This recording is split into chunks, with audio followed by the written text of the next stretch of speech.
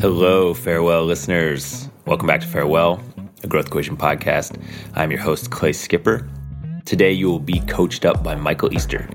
Michael is a professor at UNLV, and if you recognize his name, it's probably as the author of the best-selling book, The Comfort Crisis, and more recently, the book Scarcity Brain.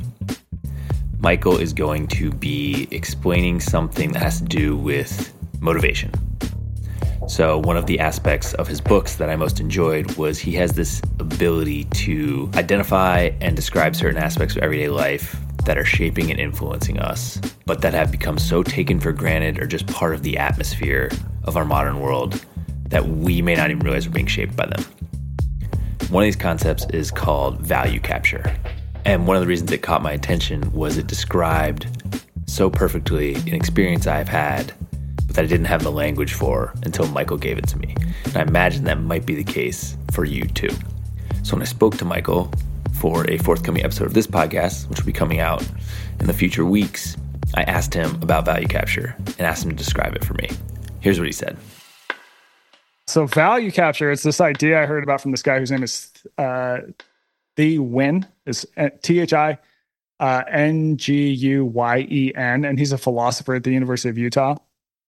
So the idea of value capture is that once you put a number on something and you quantify a behavior, people start to chase the number.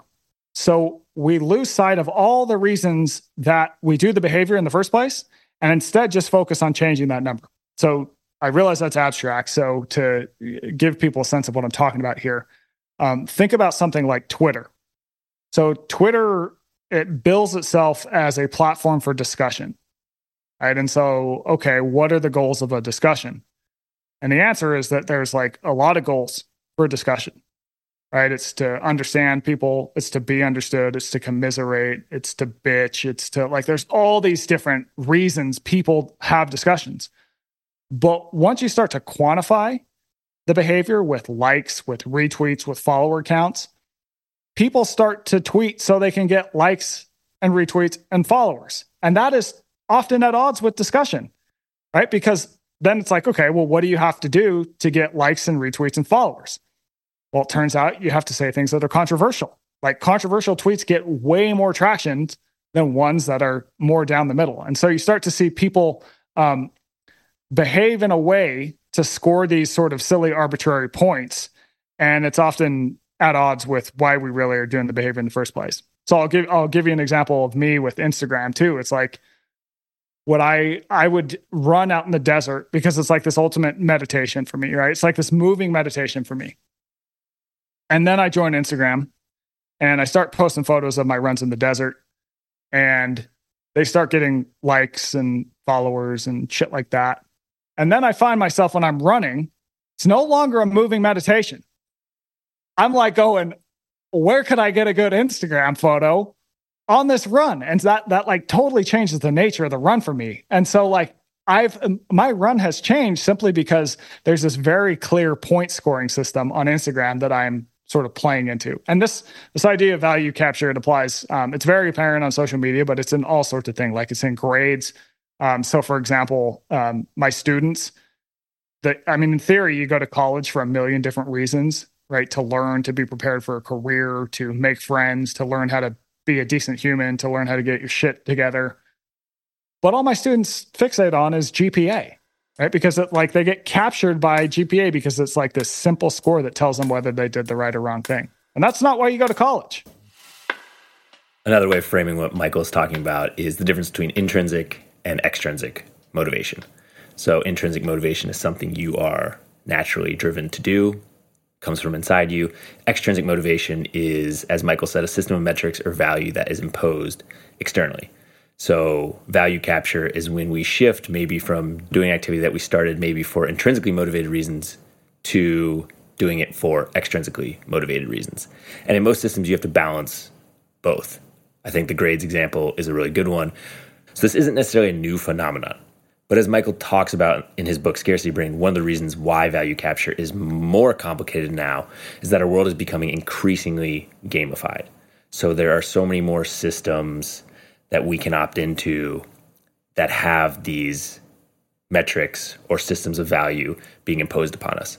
Social media, as he points out, is a good example. We might get on social media to be social or to try to find community, but instead we end up chasing likes and follows, which are often a poor substitute for real community, being seen, being heard, being recognized. Michael says we can guard against that by checking in with our motivations whenever we're using these platforms. You have to constantly go back to, why am I using this in the first place? Why am I using this in the first place? Why am I using this in the first place? And most people don't sign up for, say, Instagram initially for followers and likes. You don't. You're like, oh, I'm going to follow some interesting people I know. I'm going to share some stuff about my life. If you're like a writer or something, you're like, oh, I'll put my work out there and, give people some good ideas that hopefully lead them to live a better life or whatever it might be. And so I think you have to constantly go back to what is my goal for using this? Why am I using this in the first place? And if your behavior on the platform is at odds with that, you've been captured, more or less. And so I think about it. I try and always remember the reason I'm doing what I'm doing with my writing is hopefully I give people some information that allows them to live a little better. And you're always going to get people who say shitty stuff. If I'm getting obsessed with this one person who, was like, this is a shitty idea, Michael. I'm getting captured by this weird system. It's of course there's going to be people in the world who disagree with you. Why would there not be? Right? That's probably a good thing that people disagree with me. And so I think that you can very much get, you just have to keep your eye on the ball, really. So that is value capture. And as you heard Michael cite at the beginning of the episode, it originally came from a philosopher at University of Utah whose name is Thi Nguyen. Another way to think about this concept, I've heard it called metric creep, because metrics can creep in and muddle your motivations. And the point here isn't that extrinsic motivation or metrics are in any way bad. They actually are very useful a lot of the time. I think what I take from what Michael said is basically just check in with why you are using certain systems, be that social media platforms or something else, and just ask yourself, is my behavior and the way I'm using these in line with my motivations, my goals, my values? One thing Steve, Brad, and I say to each other often is remember what game you're playing. And we use that as a shorthand to kind of guard against value capture, just meaning there are a lot of games out there and there are a lot of ways to play those games. And a lot of ways those games are going to tell you how they should be played. And a lot of ways that other people are going to tell you how those games should be played. And you should just decide for yourself how you want to play the game to the extent that you can, and make sure that you're using the system and the metrics, and that the metrics and the system are not using you. That's a wrap for today. A big thank you to Michael Easter. Again, his books are The Comfort Crisis and Scarcity Brain. We will have a much longer interview with him in the following weeks and months to come. So if you enjoyed this, definitely subscribe, because you won't want to miss the longer conversation. If you guys enjoyed this coach up, send it to somebody. Please review the show.